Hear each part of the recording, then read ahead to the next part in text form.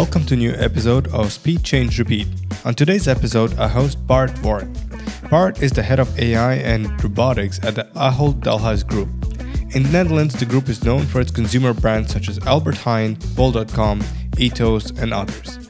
On the podcast, we discuss the group's vision in relation to AI and robotics, their ability to innovate despite very tight margins, and the competition against the digital native companies.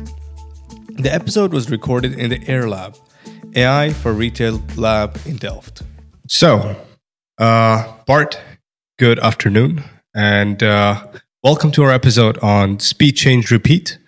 And unfortunately today, Jonathan couldn't be with us. He's in Germany taking care of another podcast in Berlin. So here I am myself taking care of you here. And now, Bart, who are you? And in fact, before even we go into that, let's talk about the place we're in a bit. So we are at the Air Lab and in Delft. Maybe just before even introducing yourself, what is this place? What does it mean? Yeah, sure. Because I think you got a good introduction. Actually, we're at our facilities in Delft, and in Delft we have a test site where we can test new robotic solutions. We have a few student teams working here on new robotic solutions, so it's really a vibrant place. Right.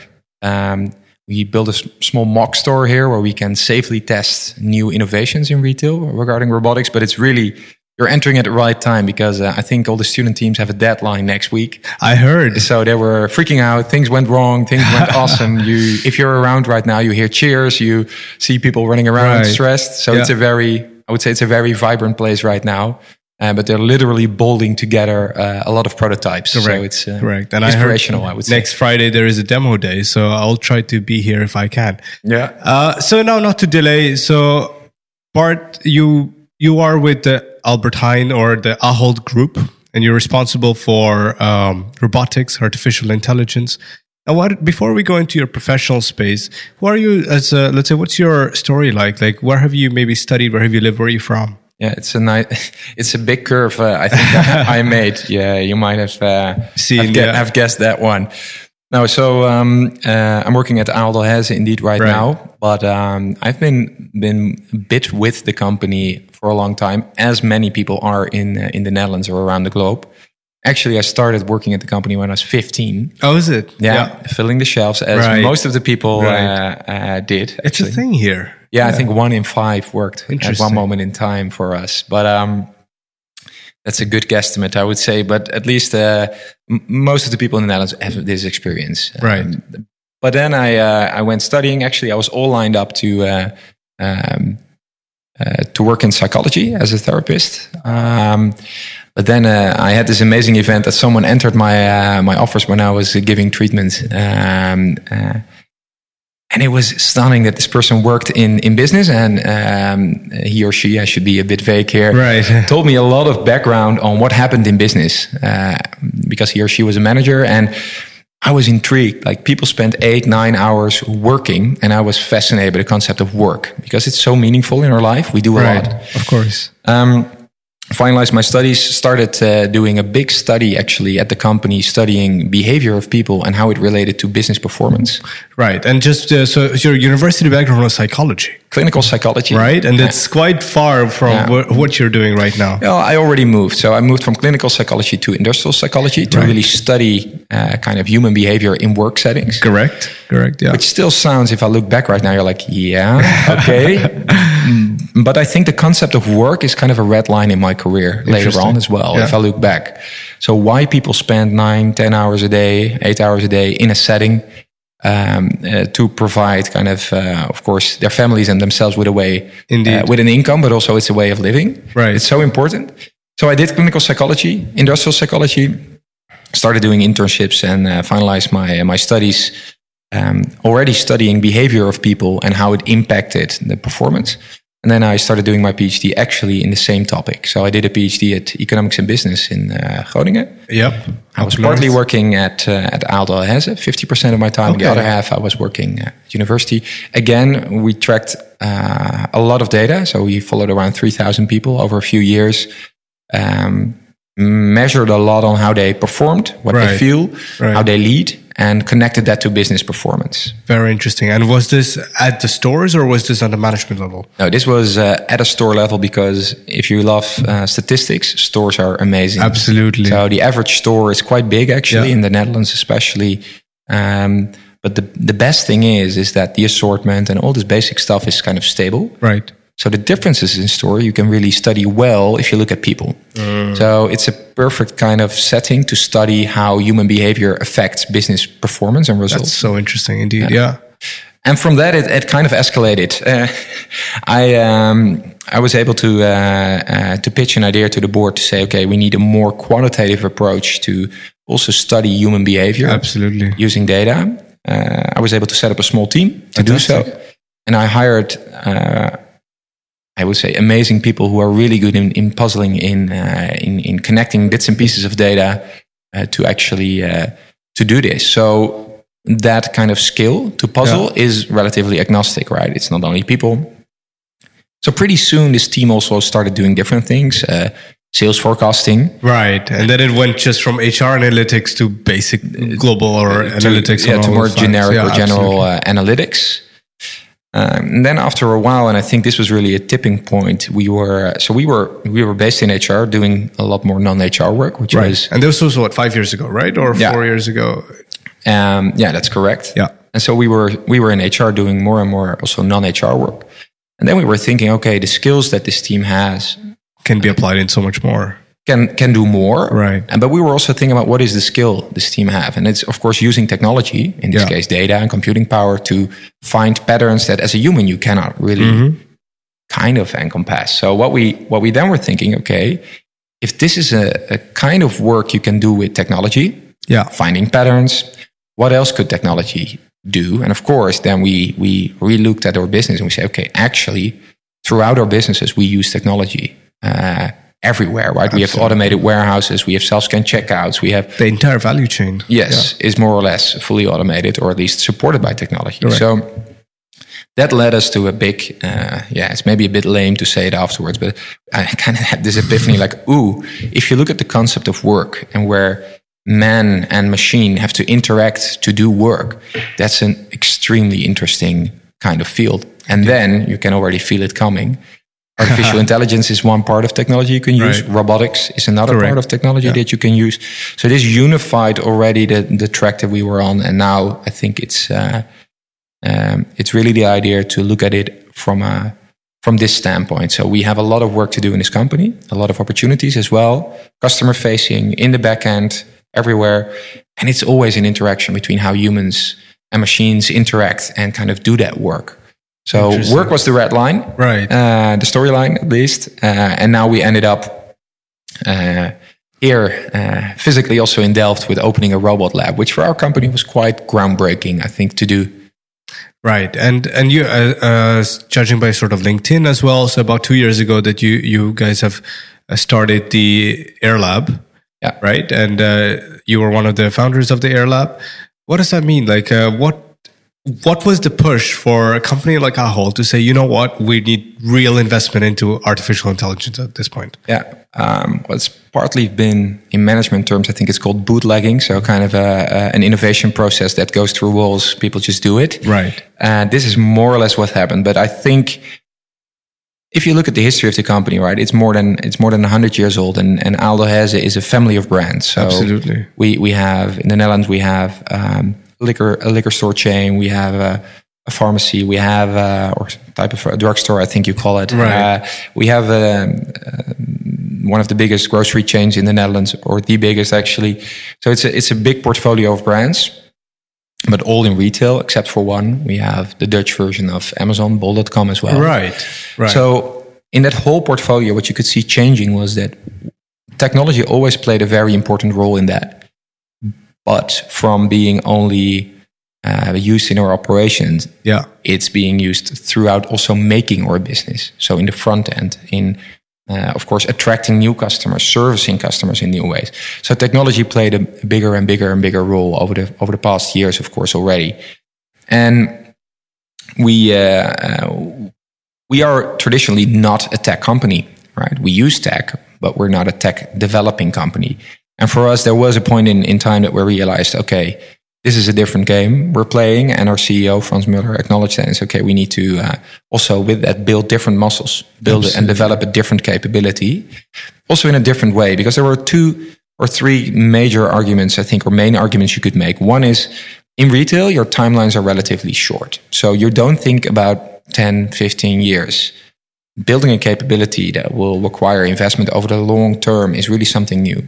The second thing is what's really new for us is that we operate on a 4% margin. Oh, yes. That's a big thing. Yeah. So we are a very big company. But at 4% margin, that's kind of that's tricky business. You have 4% margin. Is that for the retail business, right? Yeah, that's the overall margin of the company. So what you of course then see is that longer term or more risky decisions, they are quite hard to take. Interesting. So investing in building a capability that will take time to develop, also has a high uncertainty whether it will deliver direct impact, direct value in the time frame that you have put out for it, in a foreseeable time frame. That's really challenging. So these are 2 main arguments. We say, it's challenging for the company. And then we had great support from C-level just to give it a go, to push for opening AI for retail labs. So really research labs, both in really algorithmic development. We do that in Amsterdam, and also in the robotics area, which we do here in Delft. Fantastic. Now it's actually a very good pivot now towards what is the group doing in this space, right? And if you look at the value chain, there's all sorts of things. If you look at some of the previous or recent news articles, I saw a lot on quite a big investment of $480 million in US on the supply chain automation, which was with some acquisitions. At the same time, what we hear is the sort of user-facing side is going through a lot of changes. I mean, I'm myself a customer of Albert Heijn, and I see sort of, it has to live up to all the expectations and changes, not only digital, but also societal sustainability being a huge part of it. Yeah. Like among my friends, I got people who say, you know what, I want to do full plastic-free shopping. And what does that mean? And interesting to observe how the layout of the let's say of the shops is changing with that, as well as the packaging. Like now you can go and like chop your leaves and collect it. So that definitely has an impact on supply chain, and definitely also has an impact on how the technology stack is prepared. So now to sort of, what are the exciting things from your side that have been happening that you would like to highlight as, you know what, this sets us as front runners in the space? Or do you consider yourself to be a front runner in this space? Wow, the last question, of course, is a precarious one. Right. So I think what you see happening, and of course that happened in a lot of different industries, is that for some of the parts, because we're more and more reliant on technology, some of the pure tech players jump onto the business of retail.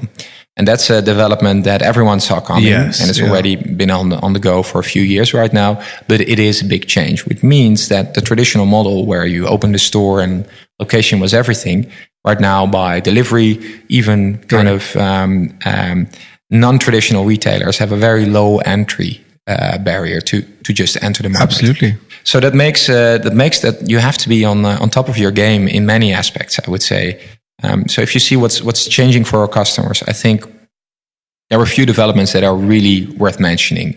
So the first application of technology, which I'm thrilled about, is actually to really cut waste.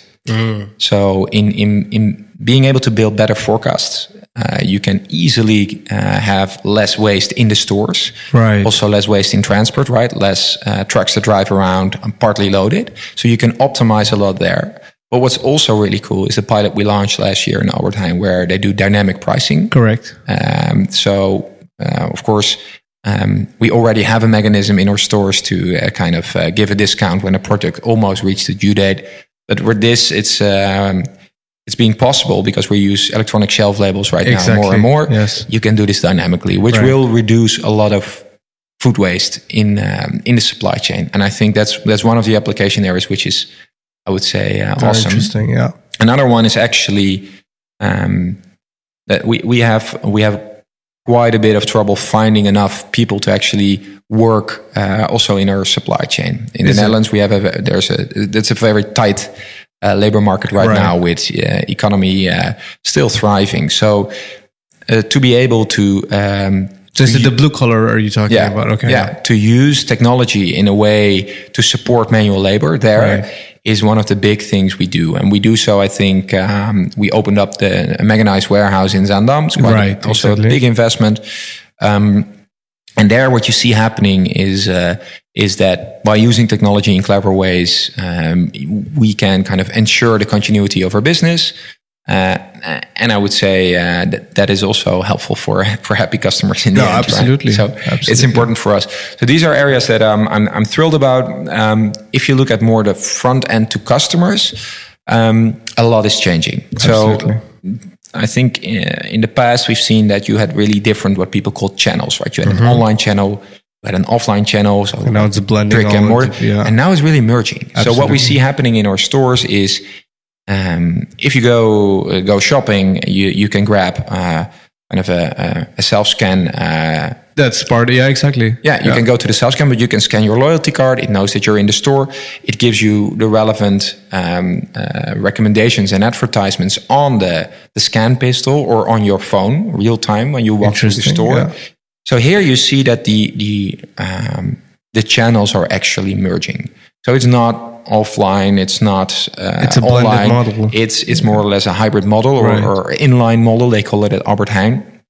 And I think that's like inline, online. Okay, I see the game. It's like, but I think that development also puts a lot of pressure on developing technology that is easy to navigate in for customers and also reliable and trustable. And scalable. So I do not envy the people in IT who really have to rapidly scale all the systems, because I think working in a company this age also means, of course, you have legacy. So Absolutely. Legacy in IT, it also means you have legacy in a positive way. You have trust from your customers that you can navigate also this kind of disruption, if you might call it, or this new development, that you can navigate through it in a responsible way. Well, with trust, that is true, but with trust comes responsibility. That, basically at this scale, there is no space to mess up. Right? So that is a tricky part. Now, we will go into the very interesting two use cases that you talked about, which is waste management. Absolutely. It is critical from all perspectives, and I think, and the second one was indeed, how do you collaborate? So machine and human interaction. And that's something which is very close to you, actually. Now, but before that, we see a lot of different approaches in retail. And what is interesting to observe is that retail historically has not been the most, profitable space. But why is there so much competition then? Yeah, it's almost insane if you look at the competition and the pressure on that market with a lot of new entrants or brands rebranding to food retail, correct, to retail as in general. If you look at Belgium, that market is completely swamped with brands.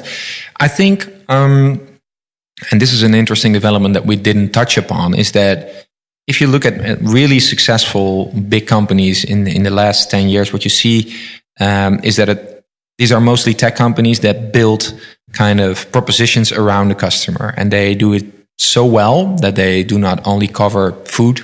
They also cover banking, finance, or they cover health, or they have a complete proposition around the customer.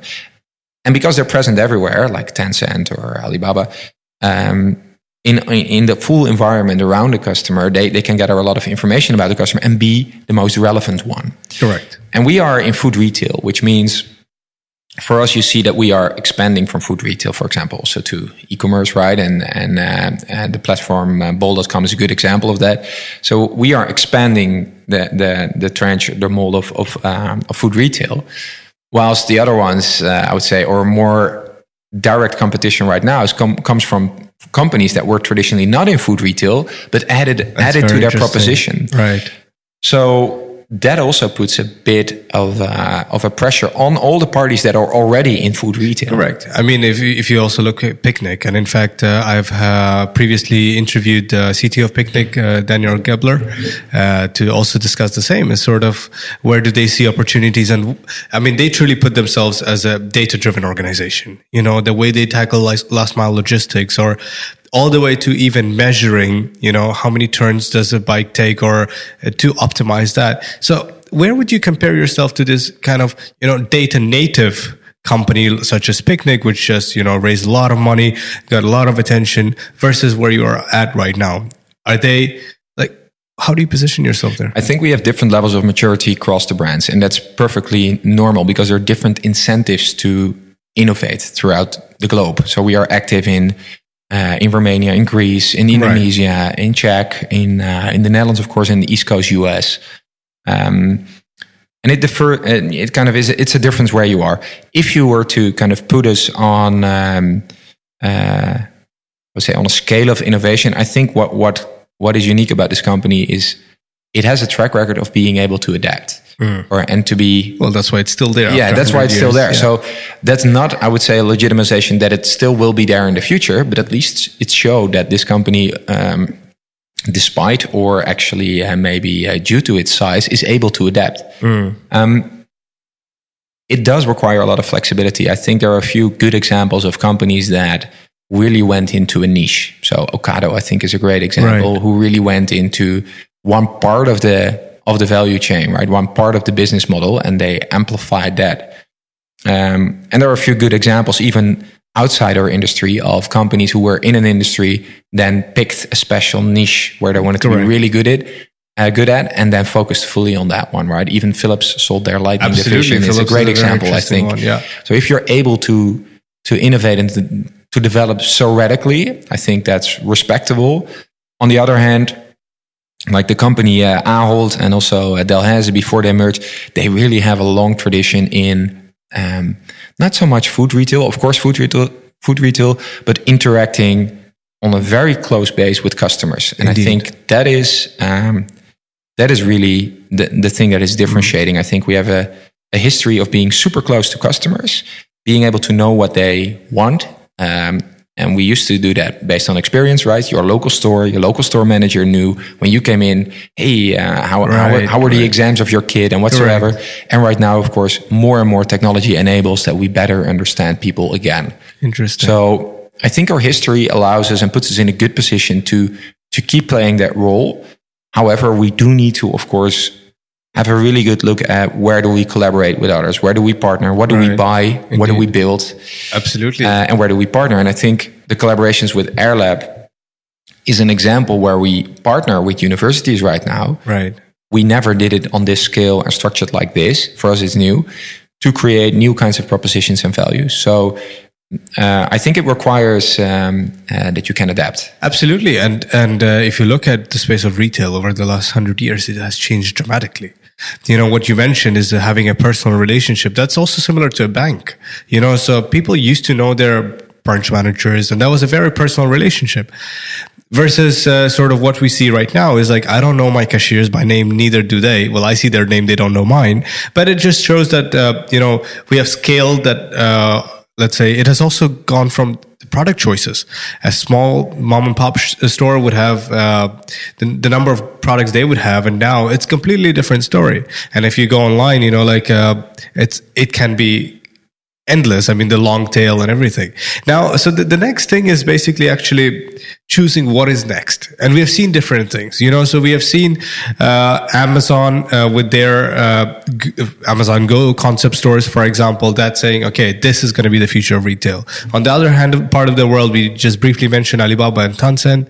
Alibaba's concept store, Hema, which is also very interesting, where they, again, a blended model. You can go there and it's experiential, let's say, retail, and that as a whole is an interesting space to look into, as well as they sort of created a picking space. So it's also an acting warehouse where you can order somebody to pick on your behalf.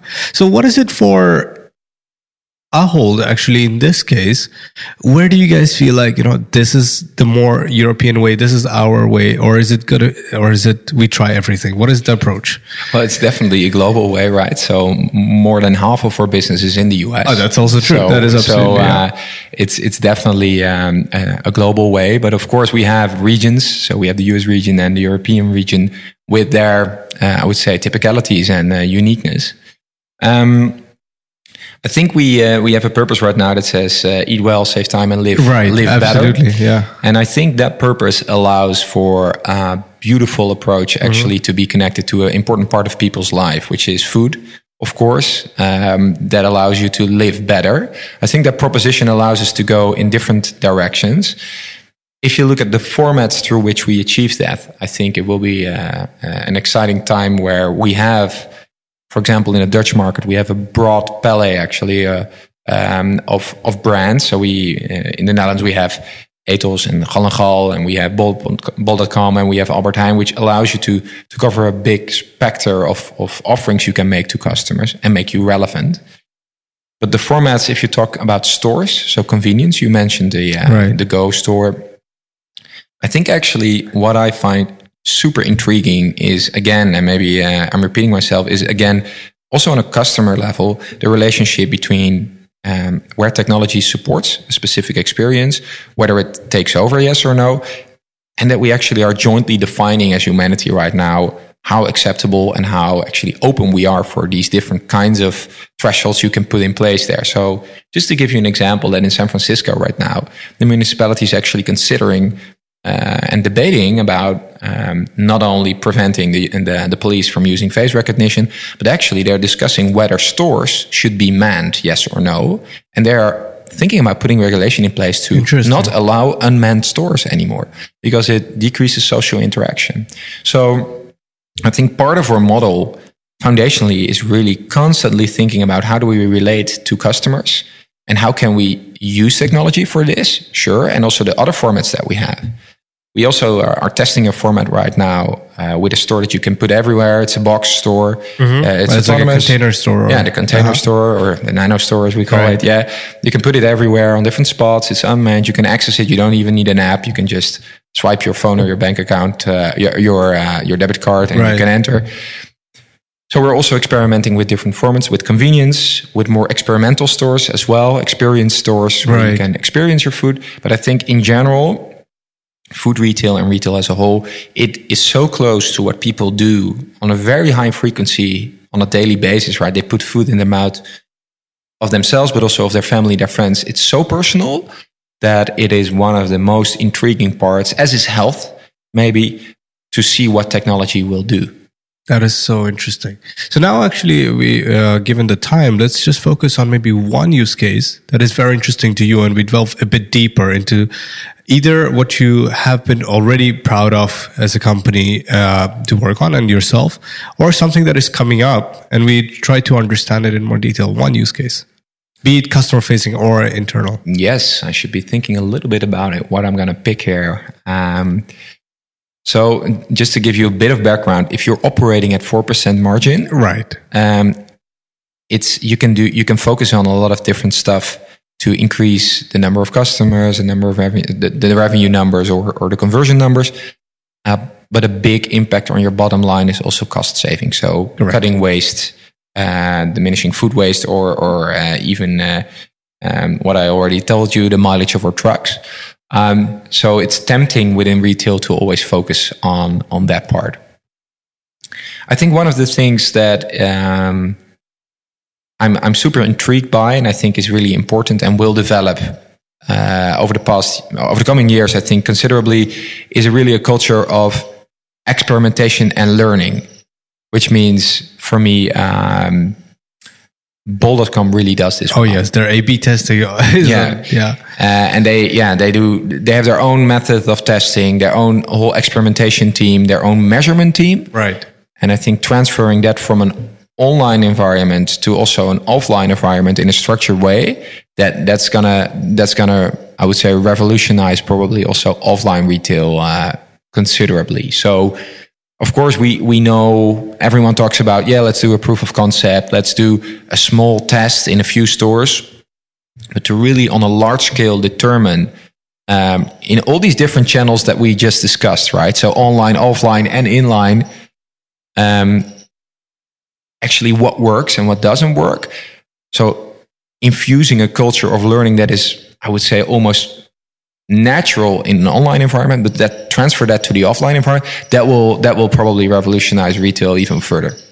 This is super interesting, but at the same time, it comes at this cost. In fact, I was just in the morning at there's an executive program that I'm doing on data analytics, and the speaker was talking about an interesting terminology, calling it the pilotitis as a disease in a way, that we focus so much on proof of concepts, and all companies more or less, big companies that can afford are doing a lot of pilots and proof of concepts, and definitely we need to create a culture of that. But do you also see that scaling those is becoming very difficult? Like, have we sort of figured out that, okay, we can do pilots, but what's next? Or is that... I think actually scaling should be part of your experimentation design and your learning design. It is very hard. I think there maybe bigger companies have the advantage that they have the means to invest. It also depends on how you're organized. But I think if you can scale with speed, that is really a different skill that is sometimes lacking in organizations, right? That's why they all set up startup incubators. They rely on startups because sometimes they look at startups with envy and say, wow, they can really scale stuff fast.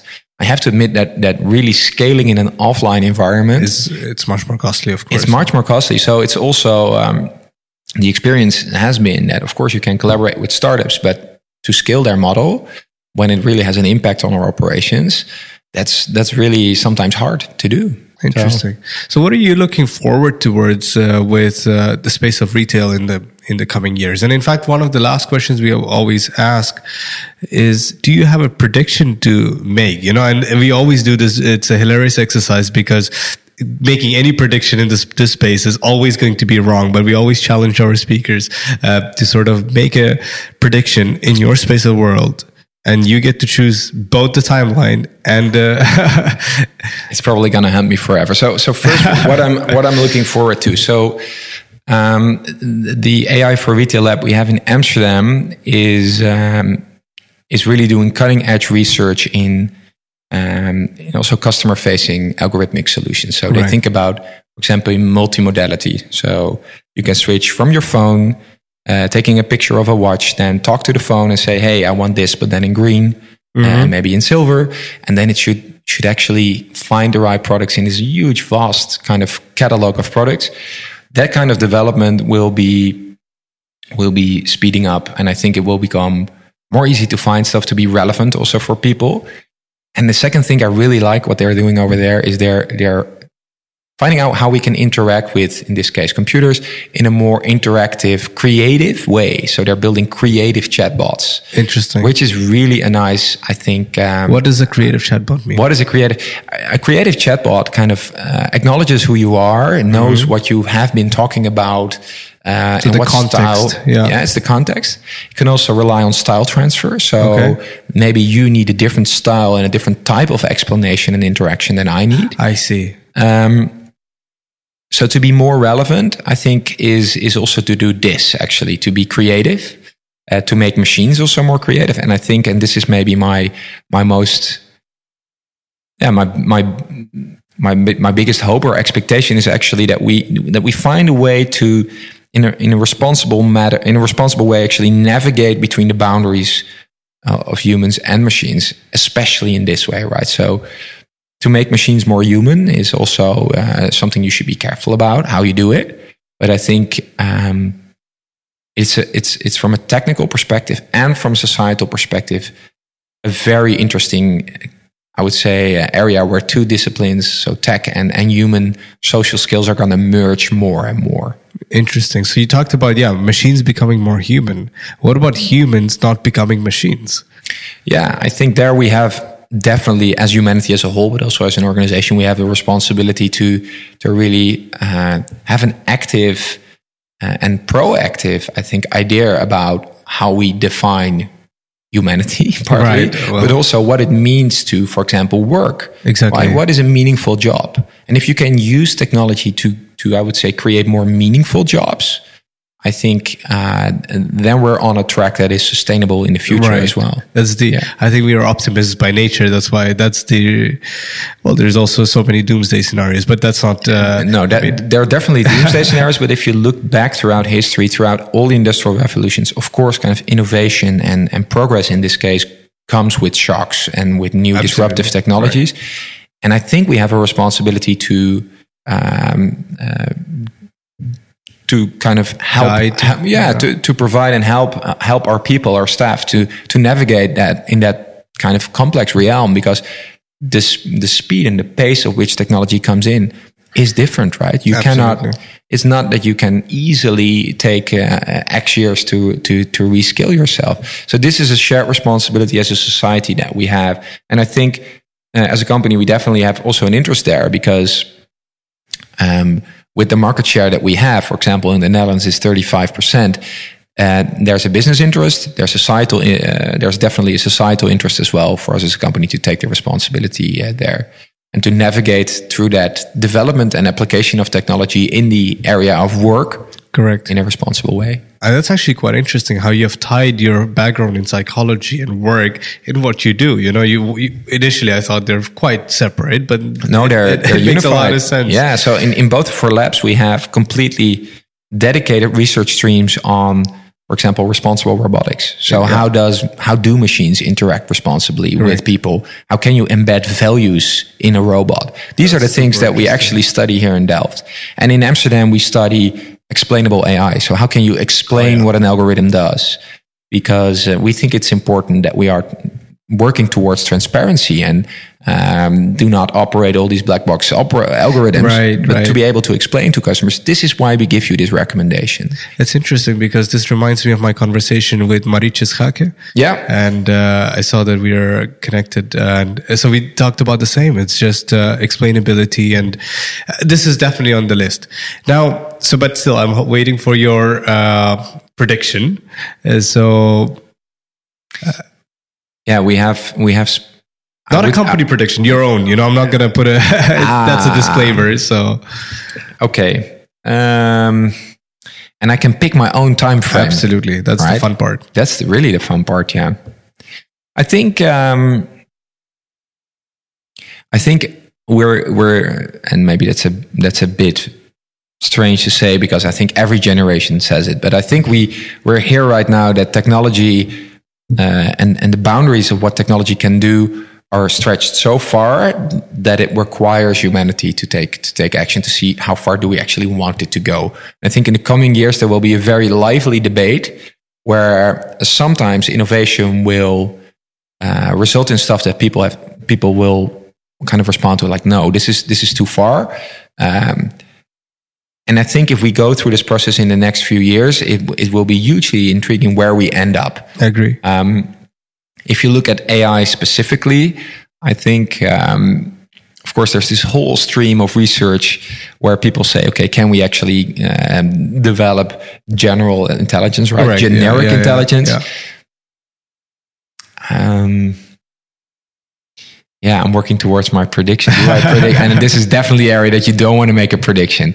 Well, that's the fun part. Like nobody's gonna nobody knows. But I'm of course worried that in 10 years, my family will grab their phones or devices, or maybe they tap 2 times to their head and say, "Did you hear this? This was you 10 years ago. You made this prediction." It's really, well, maybe that's a prediction on its own. It's really, really lame, right? No, I think. Technology will further enable unprecedented social interaction. And of course, my big worry is that general values as truth are being, maybe sometimes threatened by technology. But my prediction is that as humanity as a whole, we are able to guide this in the right direction. So that we might have a few shocks that we're like, ooh, that was not entirely what we intended. But this comes with progress as well. Indeed. And I have the feeling that we will be able to figure it out in a responsible way within 10 years to have AI technology implemented even more embedded in our daily lives, but in a way that we can rely on it and trust it. But the general public will definitely push for explanation. Right. And they will definitely challenge the people who develop technology to do so in a way they can trust technology. Fantastic. So this is great. And in fact, you did 2 predictions because you did mention that in 10 years, if people listen to you, so that's a prediction on its own. So Bart, any final words that you would want to share, maybe to what about to people who are just graduating out of university, trying to figure out what they want to do in life? Be mindful there, because I have a track record of giving a presentation, and a lot of students end up at their advisor saying, maybe I'm not studying the right thing. So this is a cliffhanger as well. So when I give talks to marketing students, for example, this is really a precarious topic again. Right. Because then I say, okay, really think through which skills you are developing, which are probably automatable, and you can have a good guess if you look at all the reports that come out, whether your occupation, but more importantly, the skills you are developing are sustainable in a way, yes or no. And I think foundationally, you have to think how technology actually will be impacting that. Do you want to contribute in building that technology, shaping it?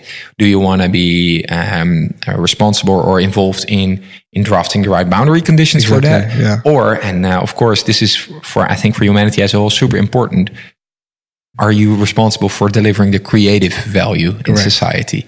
So in order to navigate in your career, I would say take technology into account and then actively try to position yourself.